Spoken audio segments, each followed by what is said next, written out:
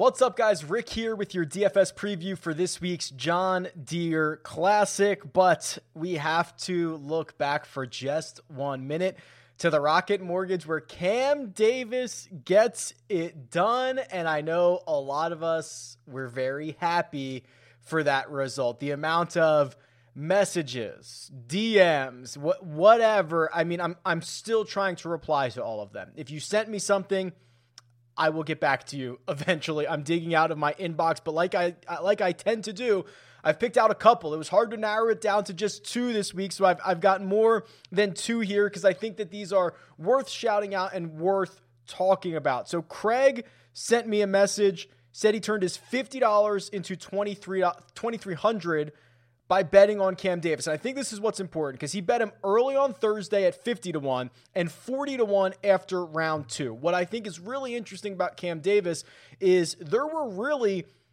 3 legitimate spots to get Cam Davis. Before the event, about 100-1, 110-1. I saw a bunch of those tickets.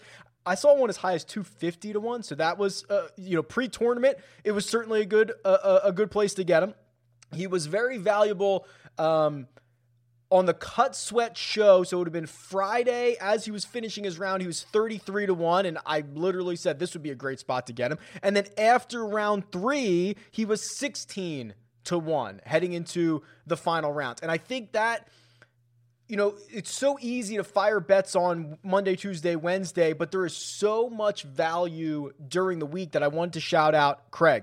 Drew won the $100 single entry. He said, and I quote, "It was the first time I saw the optimal lineup that I wasn't far off from. That's awesome. Congratulations, $5,000 there." Matt G won the smaller flop shot for $5,000. That's $15 into $5,000. Congrats. And then Matt, I don't think I recommend this, sent me a message, said he had $1 left in his sportsbook account, put a double on Cameron Davis and Lucas Herbert, turned his $1 into $3,155. Not sure I recommend that path, but appreciate the effort and appreciate the message. And then Zach, who he DM'd me, so I'm not going to say his last name, won $50,000 on DraftKings. What I thought was interesting there was he did not have Joaquin Niemann, who went to the playoff. A lot of those top-tier lineups that you saw last week did indeed have Joaquin Niemann, but his didn't. So again, just you can build a lot of different winning lineups. You can build a lot of different great lineups. They don't necessarily have to have, at least last week, have to have Joaquin Niemann in it. So congratulations to everybody, and congratulations to the community as a whole. I know the Slack channel was lighting up. It's just awesome when we get weeks like that.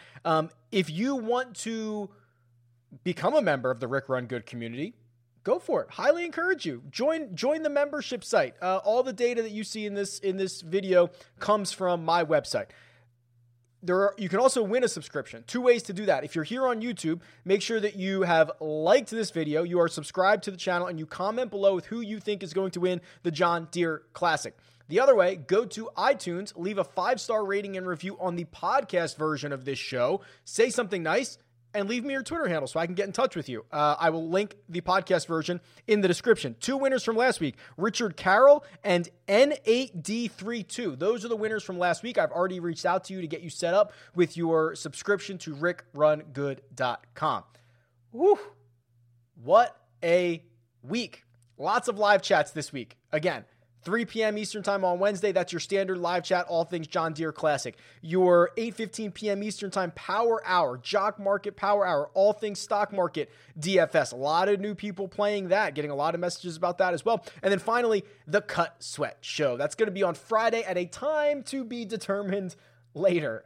Probably 3 or 4 Eastern, somewhere in there. I will tweet it out. You should go and make sure you are subscribed for the notification when that goes live so that you know when the Cut Sweat Show goes live. Lots of valuable information there.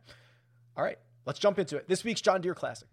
John Deere Classic TPC Deere Run has played host to this event every single year since 2000, I believe. It's been a long time. We did not have this event last year, so we are coming now to the end of events that we didn't have last year. I think the John Deere Classic and then the Open Championship, I think, are the last 2 that we missed out on. So Dylan Fratelli, still technically your defending champion, and if you like birdies, very much like last week, you're going to need to make a lot of them here at TPC Deere Run. It is a par 71. It's on that full bent grass greens. Last week we had the hybrid, and it plays about 7,000 yards. The thing that you'll probably notice the most about this course is the elevation changes. Yeah, there's some elevation changes here, which I'll talk about more in just 1 second. But if we run through the key stats, if you're new, if you're have never seen this before, what you're looking at is a regression model that looks at every single PGA Tour stat for the last 12 years, compares it to the results, and tells you what type of golfers had the most success. The standalone stat was driving accuracy. There are only 6 other courses on the PGA Tour in which driving accuracy was more closely aligned with success. There's a big gap between accuracy and putting. Putting ranks 27th, which means there's 26 courses in which putting was more important, which puts it about middle of the road. But accuracy off the tee was most important.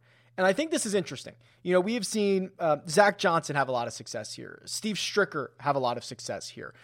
Bryson won this event before he started hitting it miles further than everybody else on the PGA Tour. He won it in 17 or 18. This is kind of an interesting idea, and it kind of we might see this on Tuesday during the match as well. If you're not aware, there's another one of those matches on Tuesday. Bryson and Aaron Rodgers are going to play Phil Mickelson and Tom Brady. And the course they're going to play in Big Sky has a ton of elevation changes. And they're not as drastic here at TPC Deere Run. But what you actually find is guys that hit it really hard tend to have a little bit more trouble with elevation changes because they're hitting it at such a speed that if your calculations are 1% off, 2% off, 10% off, 15% off, it's a bigger miss. Okay, so it's kind of an interesting concept to wrap your brain around where, if you hit it 10 yards further and you hit a wet, let's call it an 8-iron, let's call it a 9-iron, let's call it a pitching wedge, 150 yards, and you're 10% off, that's 15 yards, right? But if you only hit that 120 yards, you're only 12 yards off. 3 yards might make a big difference, but that's the concept, right? So in theory, most guys who are accurate on the PGA Tour don't hit it as far. So I wonder if the combination of being able to play out of the fairway, which is important, it's not an overly long course, it's 7,100 yards, par 71, and the elevation changes, making it a little bit easier to calculate, is why we have seen more accurate players find success here. It's a really interesting concept. I'd love to deep dive it later in the week, but that is my theory on why accurate players off the tee have had such good success at this event, and that's really the one stat that stands alone. If we want to look quickly at the last 24 rounds of this field of the guys who have hit the most fairways, the names are going to be quite interesting, right? They're usually going to be cheaper guys. Ryan Armour, Ches Reavie, Brian Stewart, Kramer Hickok, JJ Spawn. And you'll notice, not a lot of them are very long hitters. That's kind of the idea. It's hard to find guys that hit it both far and accurately. So of those 5 that I just mentioned, the one that hits it the furthest is Kramer Hickok. I've got Cameron Davis on the mind. Kramer Hickok, he's 7,700. We know he went to that playoff a couple of weeks ago. Might be a little bit of an interesting play. So we'll create a custom model at the end of the video, but I think this makes sense for the type of player that we are going to expect to have success this week. All right, the cheat sheet. Let's be real. It's a weak field. It's the week before a major. It's the week before a major on another continent. It is tough to get a stout field here, but these are the weeks that the people who can reset their brain to say, oh my gosh, how could I possibly pay $9,500 for Kevin Na? I just paid $7,500 for him a couple of weeks ago. Reset your brain. Understand you still have to make a lineup. Also, those of us who are more familiar with more golfers, I think have a pretty significant edge here. So 4 golfers over $10,000. Daniel Berger, Sung J M, Brian Harman, Cam Davis. I'm not particularly thrilled about any of those. As much as I want to go back to Cam Davis, I think we can pass on the $10,100 price tag. I think that, the victory last week is certainly impressive. We'll see you down the road, Cam. You're going to have plenty of more times in contention. I don't think this necessarily needs to be the week that you pay for $10,100. Is Brian Harman is Daniel Berger significantly better than Sungjae Im and Brian Harman? I think he's clearly better, but I'm not sure how significant that is. The most expensive golfer, I like to be kind of at least head and shoulders or a very good play. I love Daniel Berger.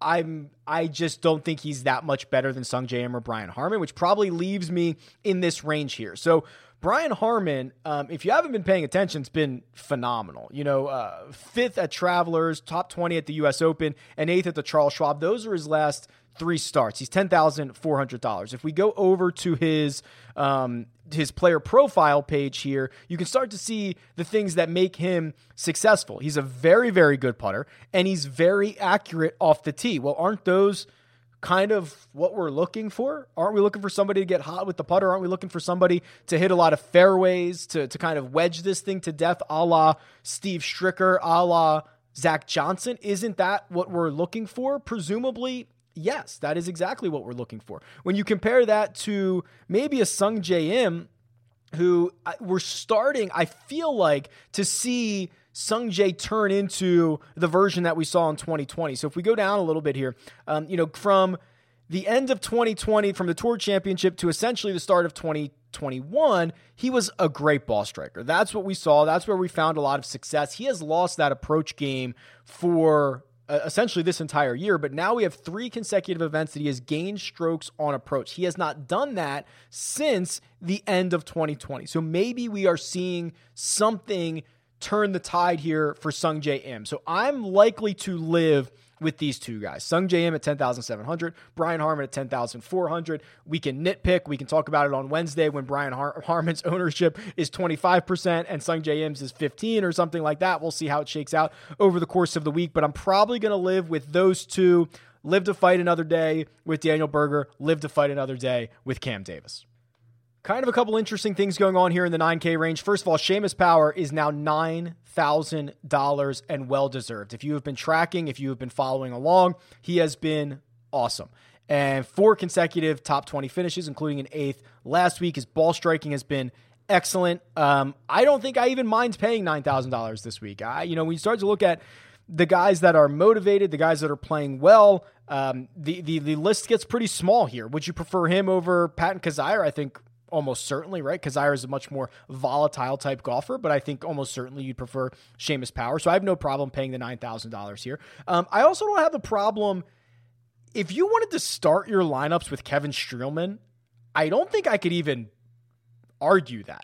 4 out of his last 5 have been inside the top 15. The last time he played this event, he finished 7th. We're going to look at his advanced metrics here. And generally speaking, for a guy like Kevin Streelman, he is reliant on the good things, which is the ball striking. Now, 1, 2, 3, 4, 5, 6, 7, 8, 9, 11 consecutive events he has gained strokes ball striking. Very, very good sign. And the putter starting to turn around. Even the missed cut at the Travelers, he was a 0 putter. That is now 4 out of the last 5 weeks. He has gained strokes with the thing that has normally derailed him.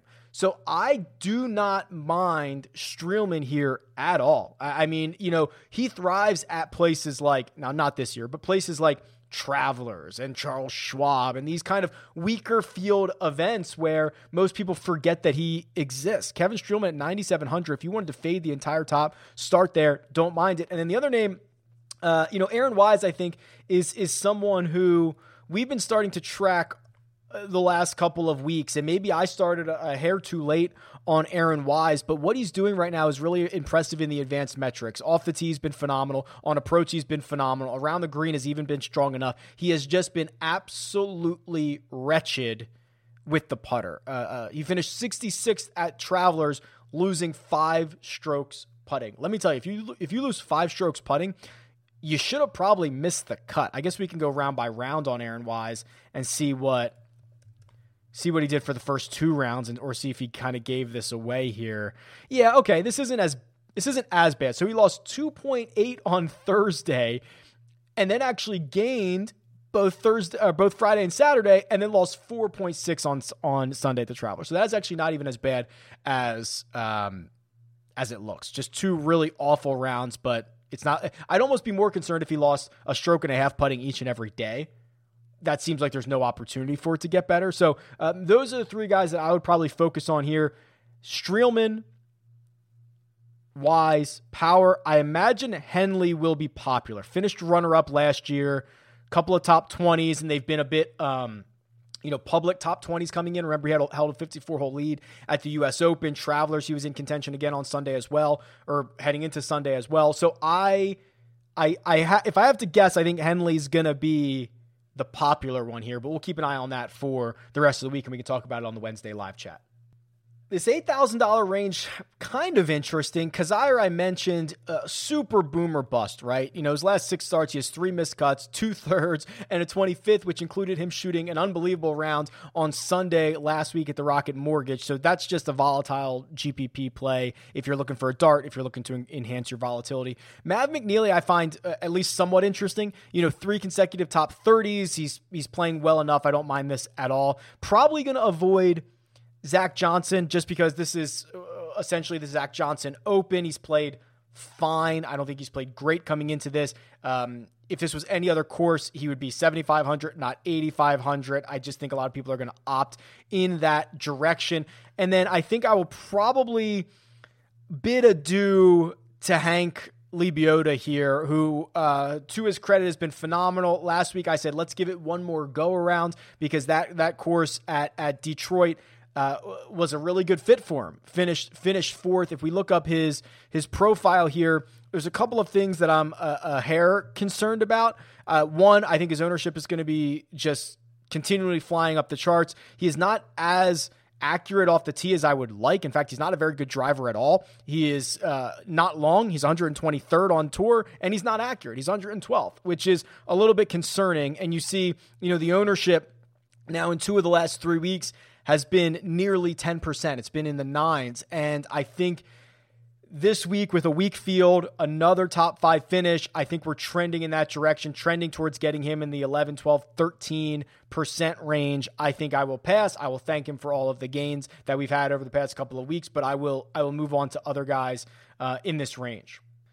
The sneaky one here is Lucas Glover.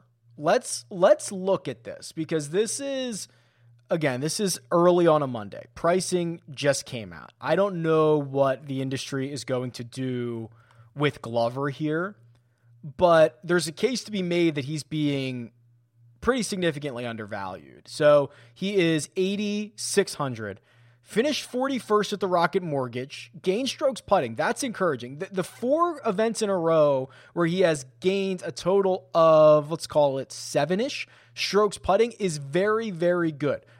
Considering what he had done for the vast majority of his career, which is lose multiple strokes over the course of 4 days. I am concerned about what is normally the strength of his game. Tee to green, we're not seeing as good of play there, but an 8th place finish at the Charles Schwab, 37th at the Memorial. These aren't great finishes, but he's made 3 of his last 4 cuts. Missed the cut at the Palmetto Championship. That was a little bit disappointing. That kind of burned a lot of people here, but I just feel as if his longer term, and if we do this, I haven't done this yet, so this might blow up in my face. But if we do since the start of 2021, I imagine he's probably one of the better tee to green players in this field. Is he not? Yeah, he's okay right here. He is probably about 18th, 20th, something like that. So I just think he's being overlooked here for a guy that we would normally be excited about. That's a guy I'm going to have to track over the course of the week, see where he winds up, but I'll be keeping a close eye on it, certainly.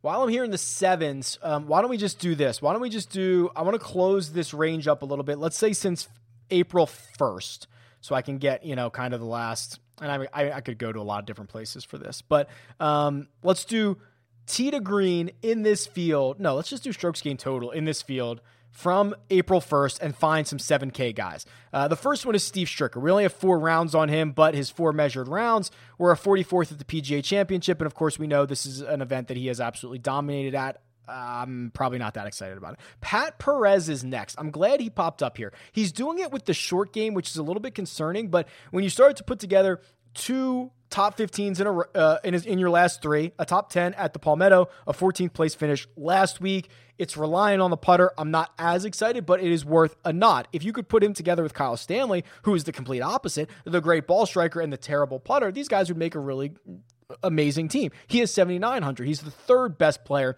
in the $7,000 range. Here's what I would do. Satoshi Kodaira just burned everyone last week. I think we go back to him.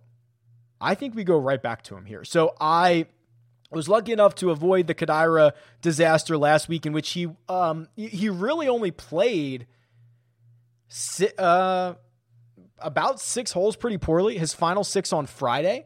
He was, I believe, 6 under after round 1, or it was as he made the turn on Friday. And then he had a couple of really ugly bogeys. And it's concerning, but here's what I see. A guy that has gained strokes off the tee in 6 of his last 8 and been close to a 0 in the 2 that he lost. A guy that had been, until the last 2 events, gaining strokes on approach pretty consistently, and a guy that has definitely figured out the putter. We now have 5 consecutive events that he has gained over 2 strokes putting, and in 4 of them, he has gained over 4. For someone who is normally as terrible on the greens as Kodaira, that's important. And if you look at his profile, you're going to see something that I think plays well here at TPC Deer Run, and it is the accuracy. 10th on tour, which means in this field he might be number 1.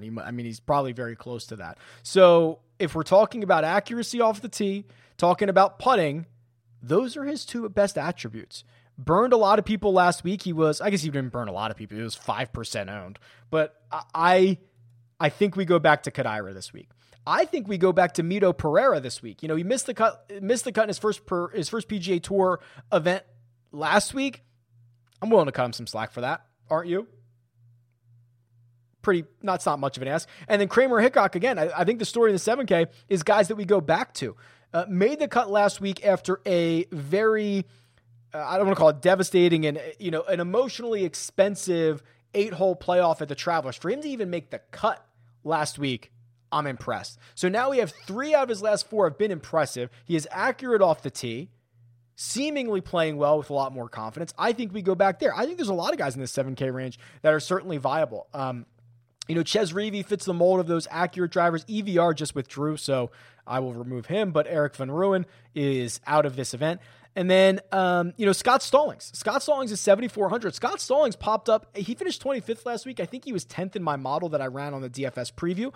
Look at his last 4 trips to TPC Deer Run. 3 of them have been 18th or better. 25th last week, including a really good round, I think on Saturday or Sunday. They're all running together at this point, but this is a pretty plentiful $7,000 range. I think there are viable options throughout. Even if we continue to scroll down here, what do we have? Maybe the bottom of the 7K isn't as good. Brandon Hagy's here. He finished 6th last week, but that feels more like an anomaly than not. I'm trying to see who else might fit. Okay, Kodaira 7,000. That's the bottom of the 7K range. Yeah, that's certainly a place where I think I'm headed to. The 6K range is pretty ugly. I don't mind Adam Schenk. He's 6,900. Made another cut last week. Finished 6th here the last time this event was held. Andrew Landry. I tried to find a reason to get to Andrew Landry because 2 of his last 3 trips have been top 8 finishes, and he is the accurate driver, right? I mean, we really are seeing a pretty clear line, right? I mean, the data showed this as well. Accurate drivers of the golf ball seem to have a lot of good success here. Now, unfortunately for Landry, the game's in shambles. He's lost strokes and a lot of them on approach in his last 4. He's only gained once on approach this calendar year. It's just really ugly. I was trying to find a reason to get there outside of just the absolute dart throw that is the fact that he's got a couple of good finishes here in the last couple of starts, but I'm not sure I could get there. That would be an absolute dart throw. Adam Long is kind of interesting. He's 6,500. He's missed his last 2 cuts, but his 2 starts before that were top 25s. He is kind of a popper, right? I mean, he is a volatile guy who's won on the PGA Tour. And if we look at his profile here, again, the 2 things he does well are the 2 things that play well at Deer Run. Putts well, 79th on tour, which probably makes him half of that in this field, if not better, maybe 25th or 35th or something like that.